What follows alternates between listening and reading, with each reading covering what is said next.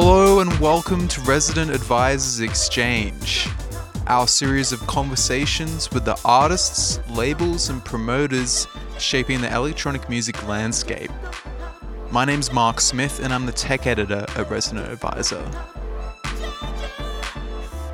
This week's exchange is with Nick V. On every second Saturday for the past 9 years, his Parisian club night Mona has been dedicated to returning dance to the core of the club experience. Drawing a mixed crowd of voguers, whackers, house dancers and regular punters, Mona injected classic strains of house and a communal spirit into the Parisian club landscape.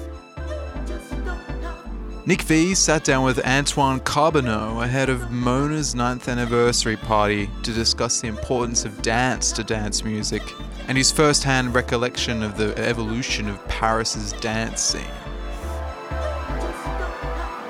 As always, you can find our full archive of exchanges at residentadvisor.net and follow us on SoundCloud at ra-exchange. The exchange with Nick V is up next.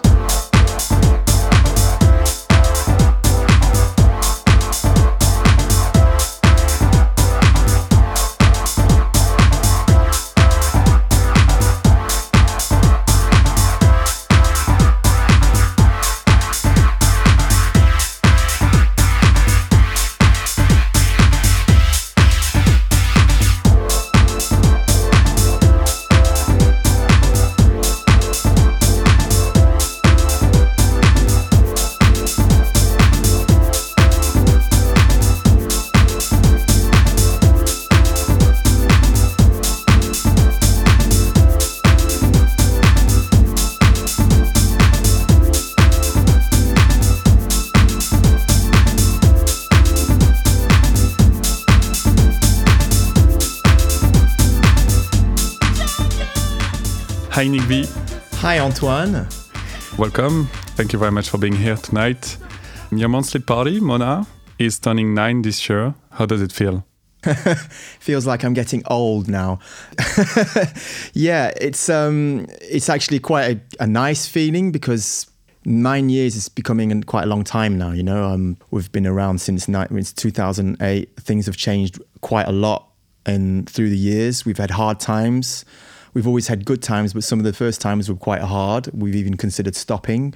So to come all this way is, we're pretty pleased. Yeah, pretty happy. Yeah, it's cool to be still here. Yeah, to be this old. I mean, yeah, 9 years is older than my daughter, so that's already cool. And for those who might not be familiar with the concept, can you explain what is Mona about? Well, as I said, Mona's changed quite a few times through the years, but there's always been a baseline to it, which is bringing together people from different communities, different environments into one space around music, around house music, which is our staple music, what we play basically, house music and original house music, disco, soulful house music. It's also a party that celebrates dance in many forms. When I say dance, it's quite an obvious thing because we're in a club, so that's what people do. But what we try to bring together is the culture around dance. We try to encourage people to come with their different forms of dance. We try to teach dance as well for people who don't know at all about it. And we also do contests, dance contests to kind of like showcase different forms of dance that have been born in the club, so that people can know more about it. So, and it was also very important for us and for me as an older DJ to kind of bring back dance culture to the center of a club. So how does it work during a night? So you're starting with a dance contest? Not always, but we do sometimes start with a dance contest. But there's always something involved around dance in the ingredients of the party. So we always start with either a dance contest or a dance class. It's mainly more dance classes actually, because what we really like to do is We don't want to kind of like have the more experienced and professional dancers coming down. What we really want to do is bring dance to the people who don't know about dance, who don't really, dance themselves. So we try to teach people the basics around dance. We always have a teacher down there who gives a kind of beginner's class for people, and then that vibe carries on through the whole night, and the dance class is free. So we get lots of people coming in at the start of the night, and it's really great to start a night off in that way, in a very positive, rich, positively orientated form of energy at the start of a night. And then we also do, once in a while, we do contests, because we do have, I would say, experienced and more regular dancers who often come down to Mona. And then we give them a space at the start of a night. We always start a little bit earlier. We open doors around about 9 or 10 when we do contests.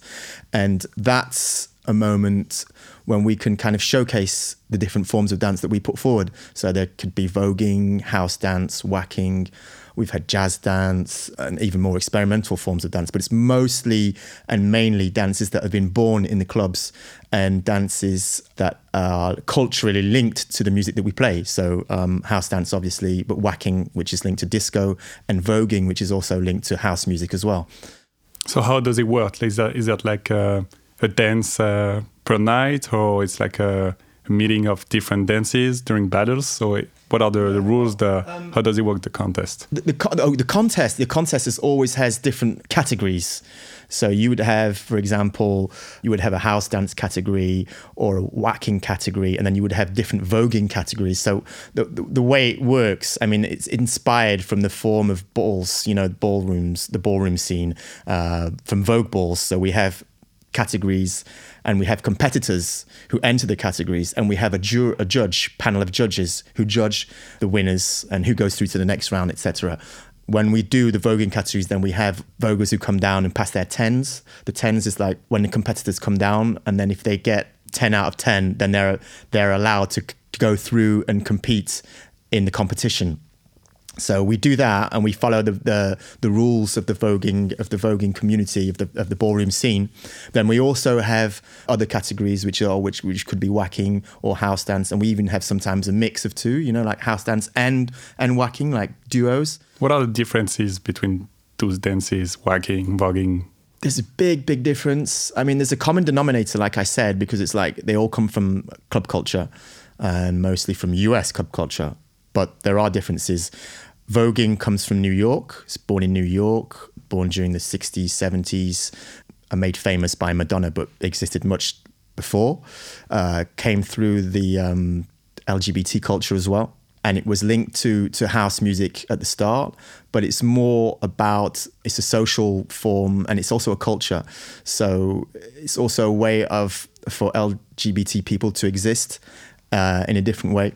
And it's very performance-based, and it's very linked to models and posing. But it's really changed since those early days, and it's gone even to a more athletic form, which would be the Vogue Femme way, where there's much more acrobatics and more drama in it. And there's also a lot of dressing up in Vogue, because you also have to follow different themes. So you could walk a ball, but when you walk a ball, you have to follow your category, but you also follow a theme of clothing. So that's voguing. I mean, there's much more behind it as well, but I could talk a long time about voguing. But whacking, for example, comes from the west coast of the US. It's born in California. It was also born in gay LGBT culture around disco. It's similar to voguing in the sense that it's very flamboyant, and there's a lot of posing as well. But it's different in the sense that it celebrates, the stars, Hollywood stars posing, whereas voguing would probably be more linked to fashion and magazines. So that is the main difference, and the music behind it is very different as well. House dance was born in New York. It was also born in Chicago. It's a mixture of different dances that weren't called house dance at the start. There's jacking that comes from Chicago, lofting that comes from the loft in New York. And these are the clubs where house music started to be played. I think during the 90s, at some point, there's somebody, perhaps maybe in Japan, they coined the term house dance, where they brought together all these different forms of dances that were born in New York, Chicago, in different clubs, and they put them all together in a videotape, and they called it the house dance tape, and that's how house dance, the term was born, but it existed much before. It's all born in US, either New York, Chicago, or LA, all these dances. And who are the dancers who are coming to your parties? What's their background? Wow, there's a lot of different backgrounds. I mean, if you're talking about Vogue, then you have dancers that come from similar communities, LGBT, Black, Arabic communities, but also LGBT in Paris. That's something very important, because I didn't mention that, but Voguing was born in the minority community in New York, and a Black Latino community. And you have the reflection of this also in Paris. So you have people coming from those communities that perform and come to dance. But you also have girls that now dance Vogue and also dance whacking as well, because what is important to say that these are dances that celebrate feminine culture also, and that celebrate the feminine side of things. It's the first time that you do have dances that are actually more feminine than masculine. I think that's also something that's quite important to mention, because you've always had women that have always had to dance like men in hip hop or even in house dancing, but now you have a feminine dance, and that have been created by gay men, but also that's now celebrating the culture of women. You have also straight guys that do the Vogue also, that have come in from house dance and from hip hop, and that's something that's I think that's really cool as well, because it's kind of breaking down the walls. So that's what we're trying to do at Mona as well in our contests, in the dance contests, is to kind of like bring together different forms of dance, and to have people from different aspects, from different cultures, to come and meet each other, and to share their influences. You do get like Voguers who come and enter a whacking category, or you'd have like house dancers that would come and do whacking, or even start integrating Vogue moves to their dance. So that's something that's always been interesting for me. Just like house music brings together different influences, Latin influences, disco, Afro, you also have the same in dance as well. For me, it's the reflection of the reflection of music. You can see it in dance as well. Back then, when you started the Mona, were you feeling that dancers were missing a club to go? Yeah, definitely. I mean, I'm quite old. So I don't like saying back in the day, but like in the early days when I was starting to go out, people were really much more into dance than they are today, because we're more in the celebration of an iconic DJ culture today, where people come out and they follow a DJ and they follow what they do, and they're into his music, and they watch him mix. And that's totally cool. I mean, that's great. We really need that, because that's what supports DJs today. Back in the day, once more, I mean, in the olden days, DJs weren't that supported by crowds. So that's really brought forward a new art form. But it's been to the detriment. It's been to the cost of dance in clubs. So what we've been trying to do, is try to bring that a little bit more back, to show that there's not only the DJ in a club, but there's also you as a clubber, and the way you dance that affects people as well. That influences people. If you have people dancing around you, then you're going to dance more, and that energy is infectious. It's going to spread all around the room, and that's something that we really want to do. For us, it's also a way of spreading a lot more positive energy inside the club, and it's a way of showing there's not only one way to club. There's many different ways, and if you're capable of catching that energy from someone else and spreading it to another person next to you, then that's a strong part of the way your party is going to evolve in the club. And to go back to France has today one of the strongest dance scenes in the world. I mean, behind the US, but not that far behind. I'd always noticed, like early in the late 90s and the early 2000s, that there are a lot of great dancers in the clubs, and what I wanted to do is give them, their place. But I also wanted people to get influenced by that, to have a glimpse of that energy, and to bring it into themselves. So we're not the first party to be to put forward dance. There's other clubs in Paris, other parties such as Dance Culture or Atmosphere, other club called Le June that have been historically supporting dancers for a long, long time. Where we're a little bit different, perhaps, is that the fact that we're trying to make it more accessible to anyone who wants to come in and dance. Yeah, actually, that's what I wanted to say. If you don't have to be a good dancer to go to Mona, and actually there is room for everyone. Like actually, if you're a dancer, if you need rooms, there is like a spot, like a space next to the DJ booth where they have more space. So that's interesting to see there is room for everyone. I'm the example because I'm not a professional or I'm not a good or a regular dancer, but I love dance and I love to dance. And I guess that people can be a bit maybe impressed by the great dancers. I'm the first one to be impressed. So what I wanted to do and what we wanted to do in the team is that we wanted to make sure that people are not in awe and not impressed by dancers. That's why we have these classes at the start where there are hardly any professional dancers, and most of the people that come down the dance are people who are dancing for the first time in a organized and a taught way.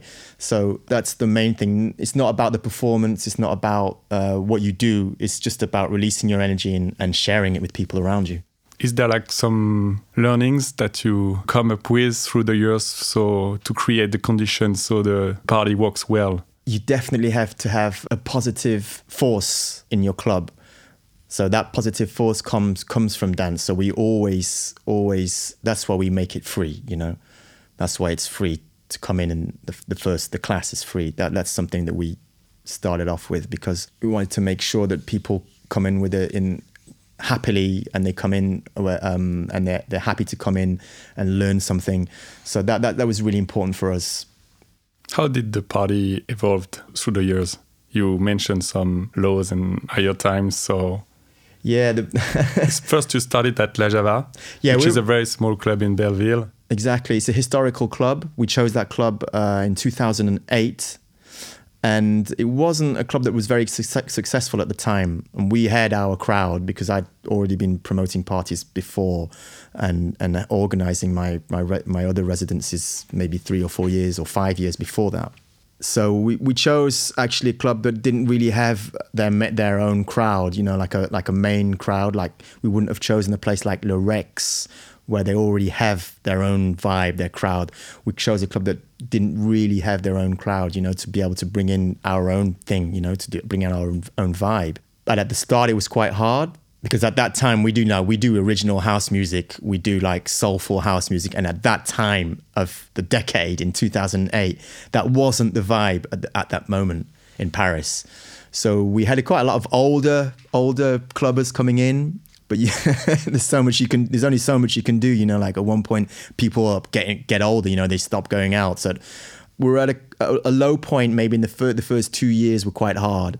And also at that time, we really didn't want to build the party around the famous DJ names that we would be booking. So we actually never told anybody who were coming down. You know, we kept it secret. And people had to guess who the DJ was. Yeah, we always had strange anagrams and things that no one actually ever found out. It was really over confidential, and that kind of. Who were you booking back then? We had a lot of Parisian DJs. We had Cyril, DJ Deep coming down. He opened the night. Frank Roger, to say it in an English way. We had DJ Nature, who wasn't called DJ Nature at the time. He was Milo Johnson, who is one of the original members of the Wild Bunch who later gave birth to Massive Attack.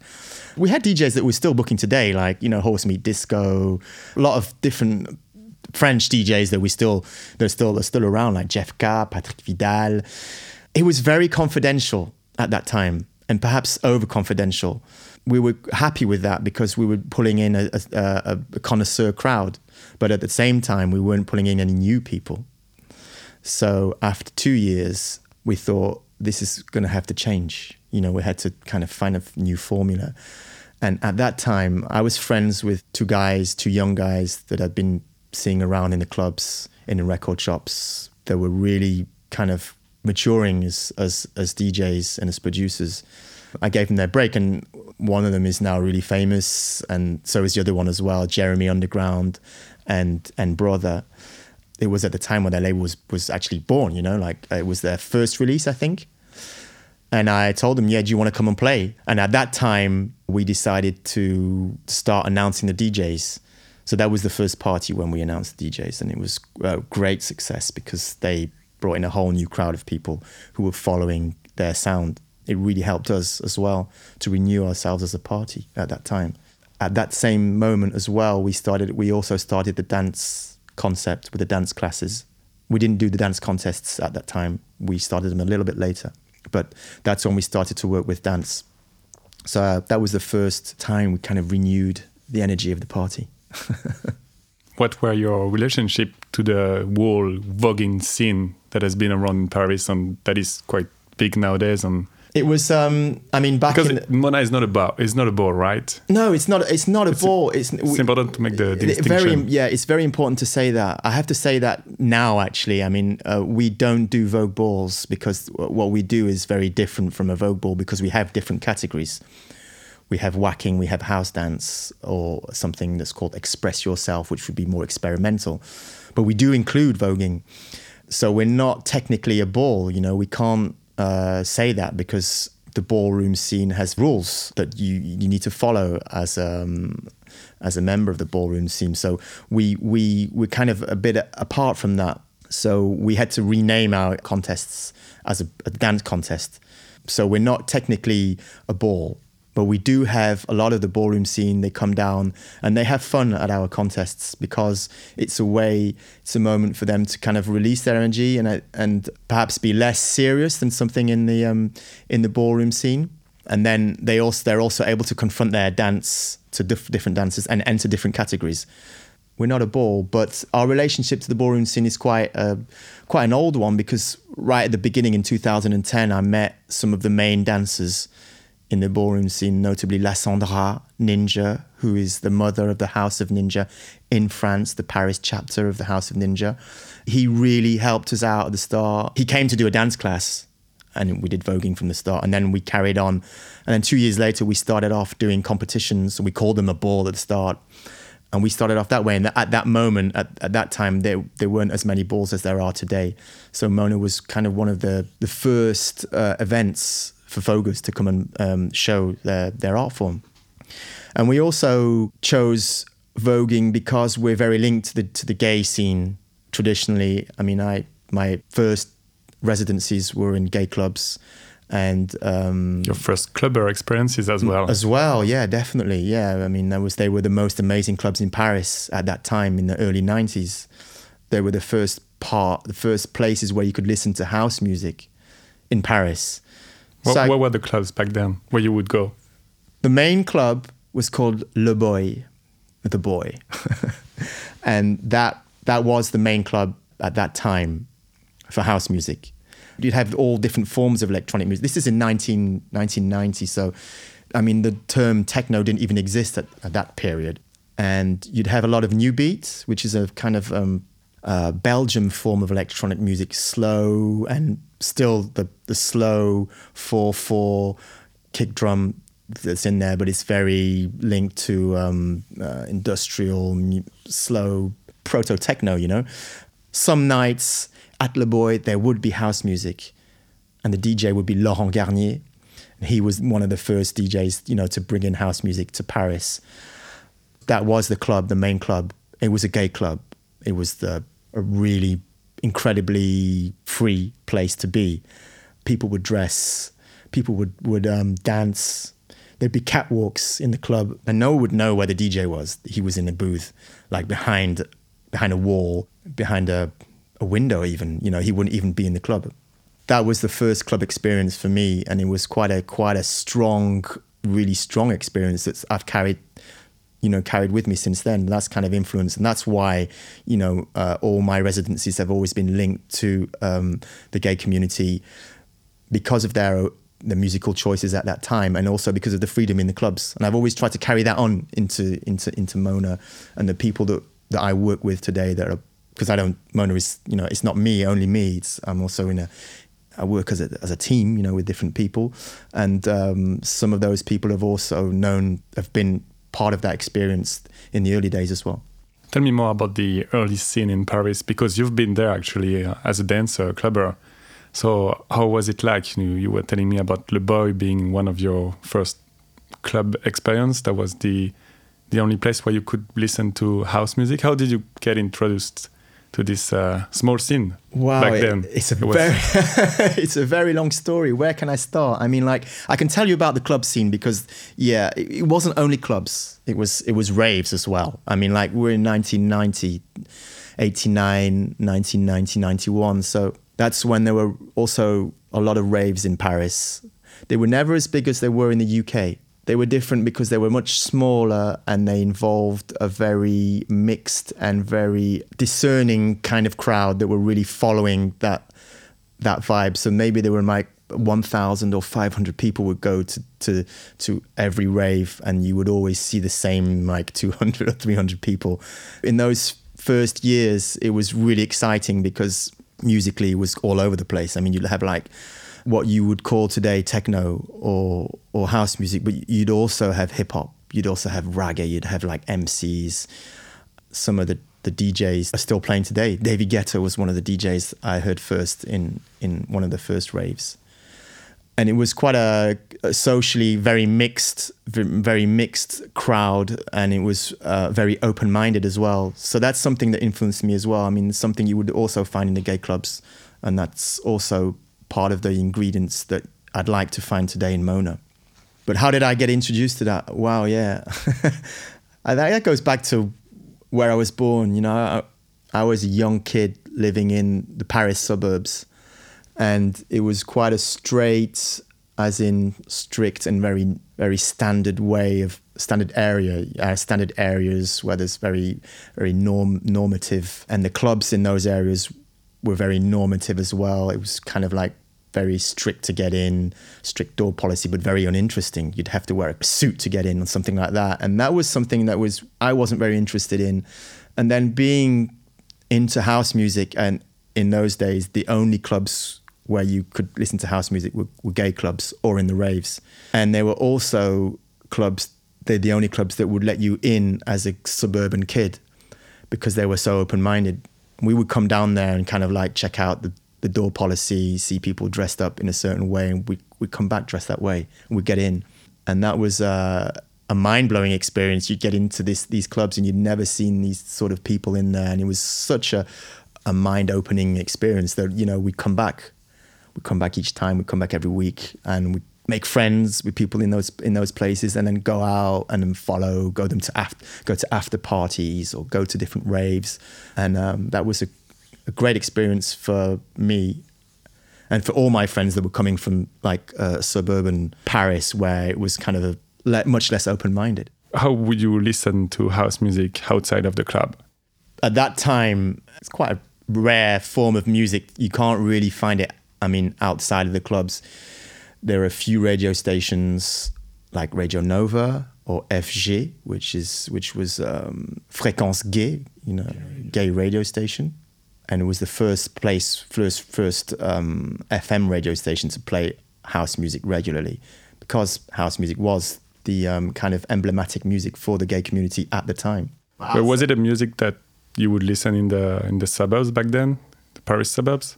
That's a good question, you know. I did because I came from somewhere else. I came from Manchester, and that I was listening to house music already. But most of the people in the suburbs didn't have a clue about house music. I mean, it's not a judgment or anything. I mean, it wasn't really something that was being played on air. I mean, there was a radio station actually that was playing house music. It was music played in a disco show.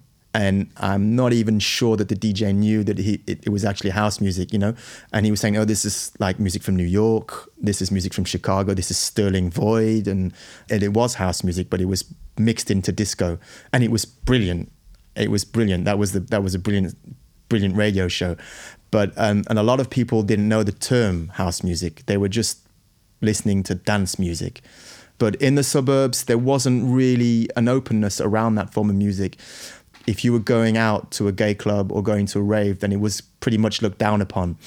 there was a lot of prejudice around house music at the time, be either something that was linked to being gay or later on to being part of a drug-driven scene. So it was really looked down upon. And in the suburbs, you would be either listening to hip hop or soul funk, which was where I was coming from. And it was a great scene because it was really rich and there were lots of things happening. French rap was starting and there was a great scene around soul and funk and disco because there were a lot of people buying records and digging records. But it wasn't really going anywhere and they weren't open to house music, which is totally the opposite to what had been happening or in the US or in England. Because, you were born in Manchester. And then you grew up there until you're 17, right? And then you moved back to Paris. Yeah. How would you compare your two musical education between the two cities, the two countries?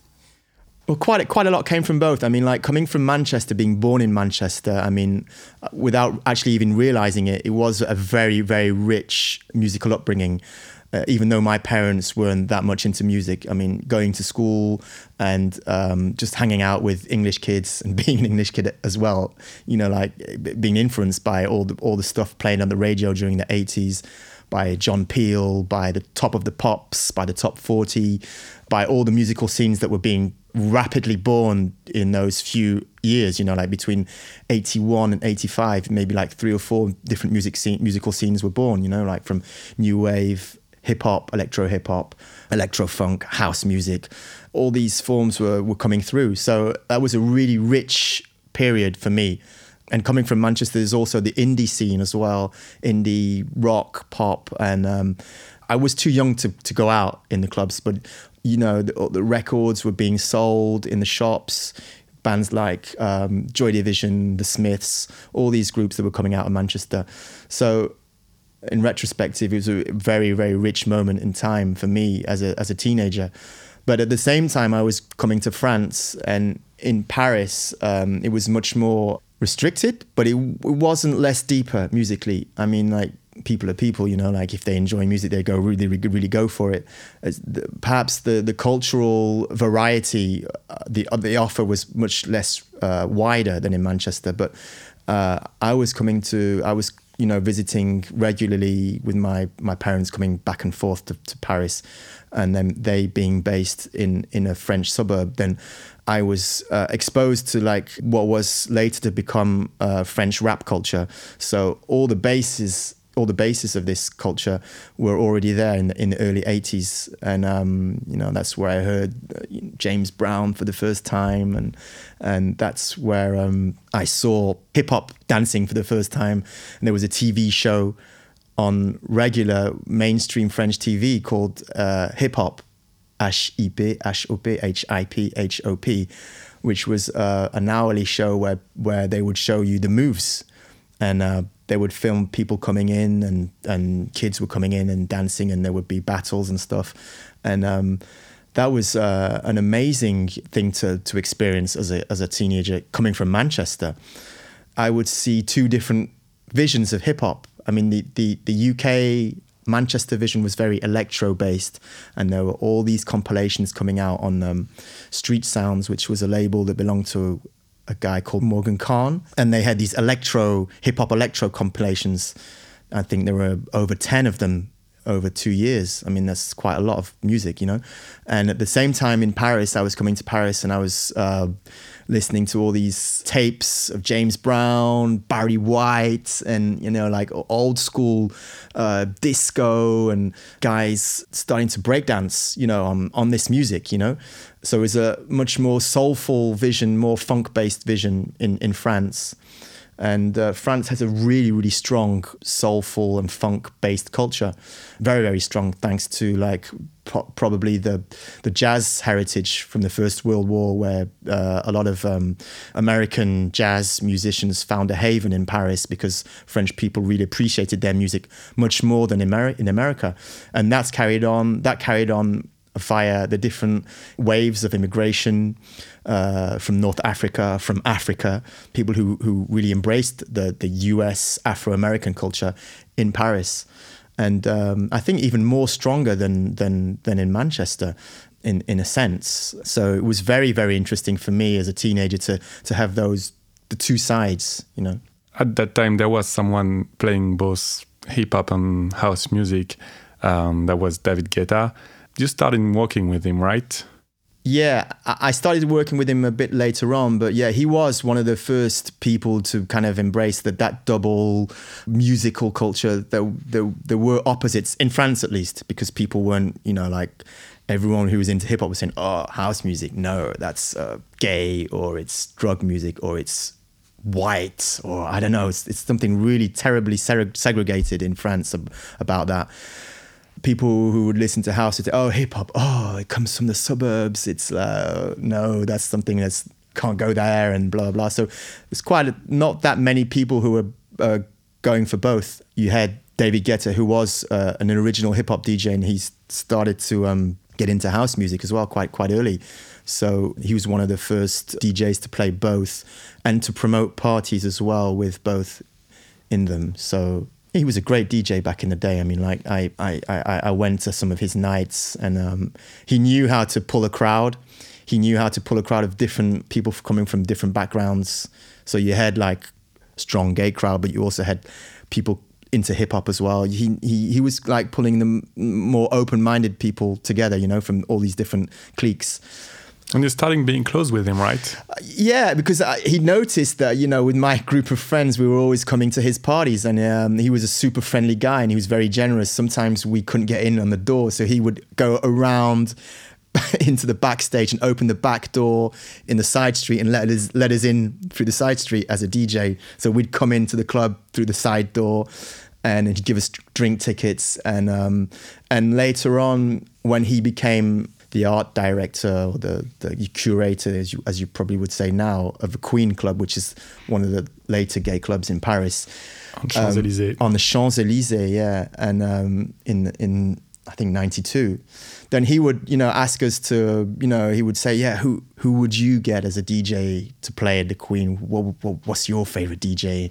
And he was one of the first people to book, like, you know, like the US DJs. We saw Derek May, Robert Owens, David Morales, thanks to David Guetta. So, and he would book these DJs and then play before and after them. Yeah, he was such a friendly and generous guy. And I got to work with him because he needed help. He needed help for promo. So we were coming in during the day, and we would help him out with his flyers, put them into envelopes, take them to the post office, and he would send all this promo material out to his mailing list, you know. So yeah, that's how I started to. That's how you started being involved into the industry. Yeah. Were you DJing? I'd always been collecting records because as a kid in Manchester, that was a standard thing to do. I'd never been anyone special in that sense, you know, like everybody in Manchester collected records. But then I started buying house music and coming to France and buying hip hop and, you know, all the Tribe Called Quest, Digital Underground, all that 90s stuff. And at the same time, all the 808 State, all the stuff that was coming from Manchester and the Chicago house records that were coming through as well. And then early garage records from New York. So I was buying that stuff in the record shops. But I wasn't DJing then. And then I got my first turntables in 93 or 94, around that time, you know, and I was working for David in Le Queen in the promo service, helping him out with the flyers. So all that kind of came together at one moment. That's how I started getting involved in the club scene more as in a more professional sense, really. But is that something you wanted to do, or it just happened? You know, when you do things, you always say you always follow the flow. But I think definitely deep down, yeah, I wanted to work in a club. I wanted to be there. I wanted to be in the DJ booth, and that's why I got my turntables. I wanted to be a DJ, you know. So, you know, like I just followed the flow. But deep down, yeah, definitely there was something intentional. You started doing booking with David then at Le Queen? He left to open another club at Le Bataclan, which is unfortunately known for the Paris attacks. But he opened a club there in 1995 with a whole group of people who were promoting, and he was the main DJ there. But he left, so his space was vacated. I was kind of like asked to join the new art director as his assistant, and I helped him a bit more with the bookings because I spoke English. I helped him connect with all the agencies to book like foreign DJs, international DJs. And at that time in 94, 95, that's when it was becoming more and more regular to have international guest DJs in the clubs, because you have to know that, like in the early days, you'd only have like resident DJs playing in clubs. You'd rarely have a guest, rarely ever have an invited guest. I mean, the first guests would be the ones that David would bring to the Queen, or Laurent Garnier at his wake-up parties at Le Rex. And those are the only two clubs that were actually booking guest DJs. But in the other clubs, it was just all residents. They were really good, really, really good. But so yeah, I started to work in 95, helping to book guest DJs, and then being the flyer boy, like a paper boy, like I would walk around Paris with a bag full of flyers that was really heavy. And the more I went to bars, the less heavy it got. And then I ended up, on the end of my tour, I finished in the record shops, which was really handy for me. My bag was empty. I just filled it up with records. So yeah, that was my job. It was a great job. I mean, it was a part-time job because I was also a student at that time. It was really cool because it helped me meet a lot of people, buy a lot of records, and get behind the scenes into, what it was to run a club and run a party. And the Queen is where the so-called French touch started, 95, 96. Yeah, were you part of exactly. that? Because there were the respect parties that were the first French touch parties, if we can say. Yeah, I wasn't a part of the artist book there. But I was part of the of that scene. I'd started to play as a DJ and warm up, but with my position, I didn't want to mix. Decide that I was going to be the warm up DJ. I was already helping out programming DJs, so it was a different job. So I was doing it on my side and at home and in smaller parties, and sometimes I would fill in, but I wasn't part of I wasn't part of the DJ circuit. And that's when the French touch scene started to come together. You had two defining parties. One was the Respect Party, but before that there was the FG Party, the radio station I talked about before. They had the Wednesday nights at Le Queen that the Respect Parties later also took over. But in the first years, this is in 94, 95, it was the FG parties, and they would be booking people like Dave Clark or Daft Punk even. And what was your take on this new French house sound? At that time, there wasn't one French house sound. There was many different sound, but many different forms. But I remember the first time I heard Daft Punk, I was really, it was really new for me. I have to say, I didn't like it. I remember when I was given the record, it was in a record shop called Street Sounds, and the guy that gave me the record is now one of the guys behind Kitsune, called Gilda. And he gave me this record and he said, this is a record by my friends. It's pretty cool. And so I listened to it. I think I listened to it about 7 times in the shop. I said, there's something behind this record. There's something there. Actually, it's not going to fit into what I do as a DJ. I was into soulful house and classic house, and it was so different. But it had a real edge to it, and that edge really pushed the French scene forward.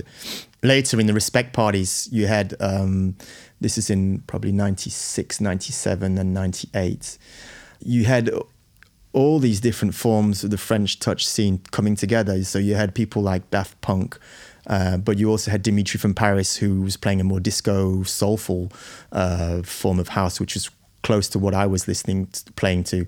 Then you also had Yvan Smag, who's later to become one of the spearheads of the more electro house scene and very, very, very edgy.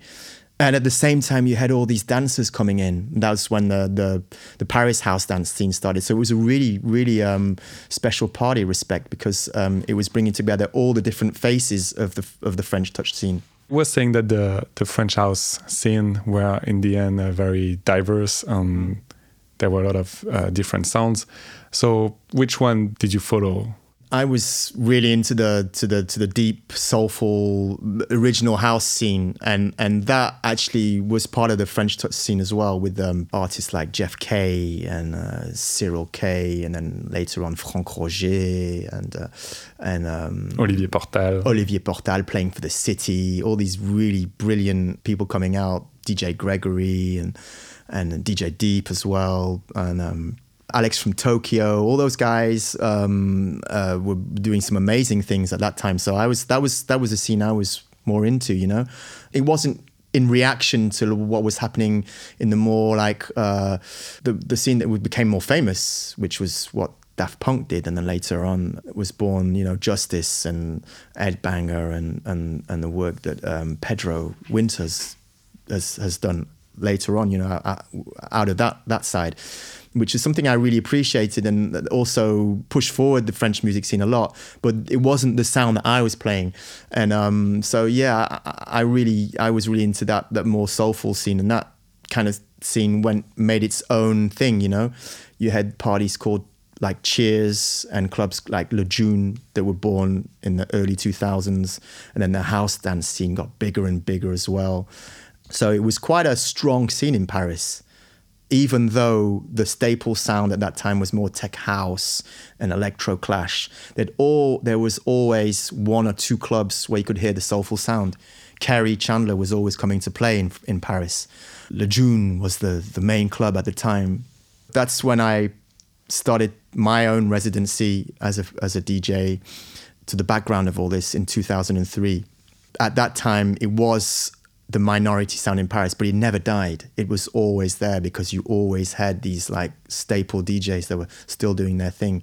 And now the house scene is stronger than ever in Paris. Definitely, yeah. It came back, like as I said, it never died, but it just at one point, because of the work of all these people that have always been there, like have always been playing the records, producing the records.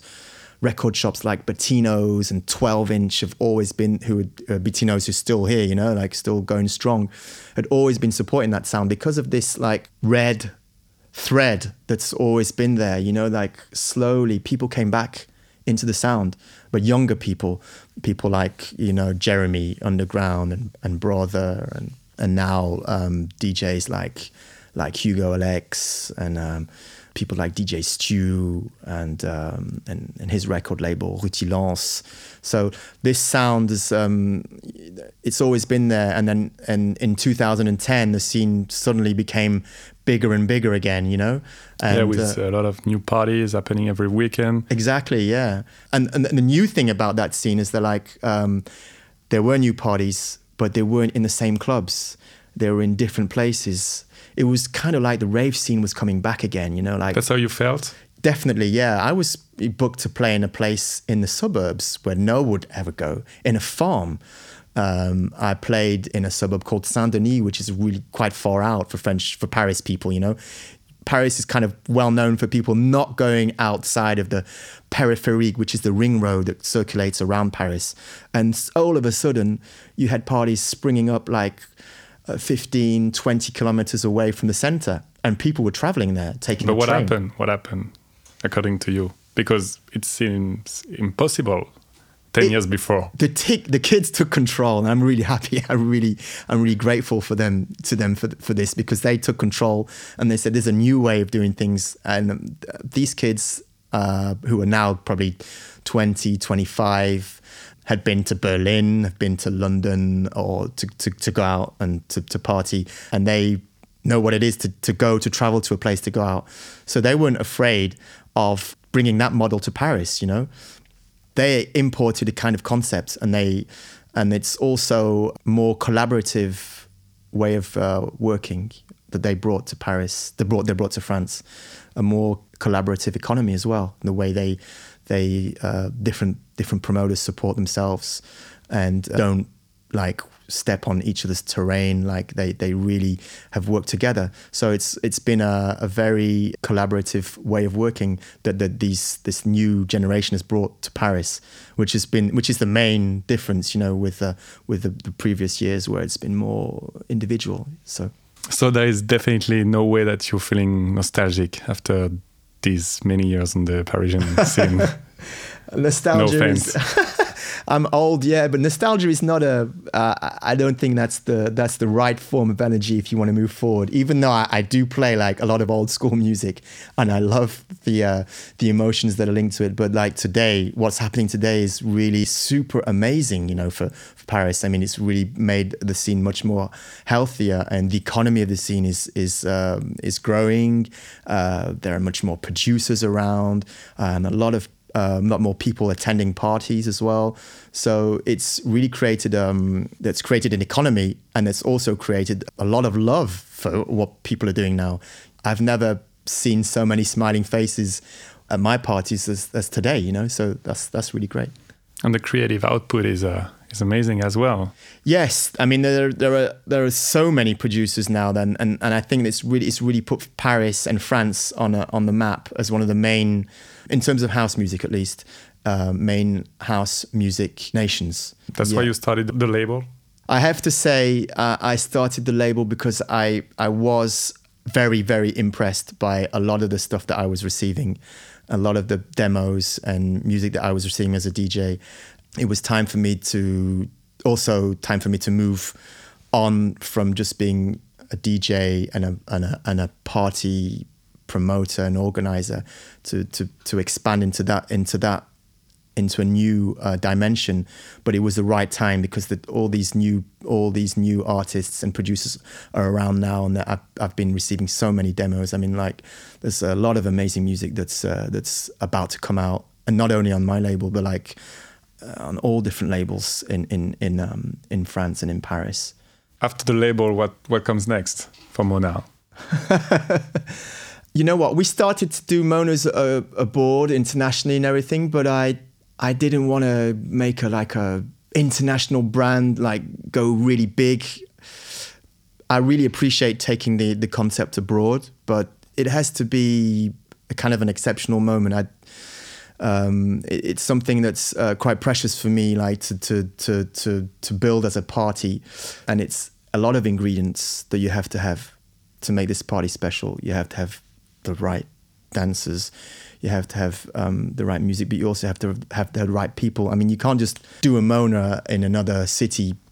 It has to be, you know, something that people feel from the inside. So that's something that I had thought about, I have to admit, but it's not something that I'm going to push that much. But what I'd like to do with the label is to carry on pushing forward the local scene, and also bringing together people that come from other fields of music. Like I know that there are a lot of people involved in the jazz scene in Paris that would love to do house music, and that's something that I really want to do. Like again, mixing different influences, like the dancers that come together from different forms of dance. Then it's the same thing with the music. I would like to have like jazz musicians that come in and do house music as well, and the opposite as well. Cool. Well, thank you very much. Well, thank you. Thank you for the moment. And happy birthday, Mona. Yeah, thanks. I hope to see you there. I'll be there.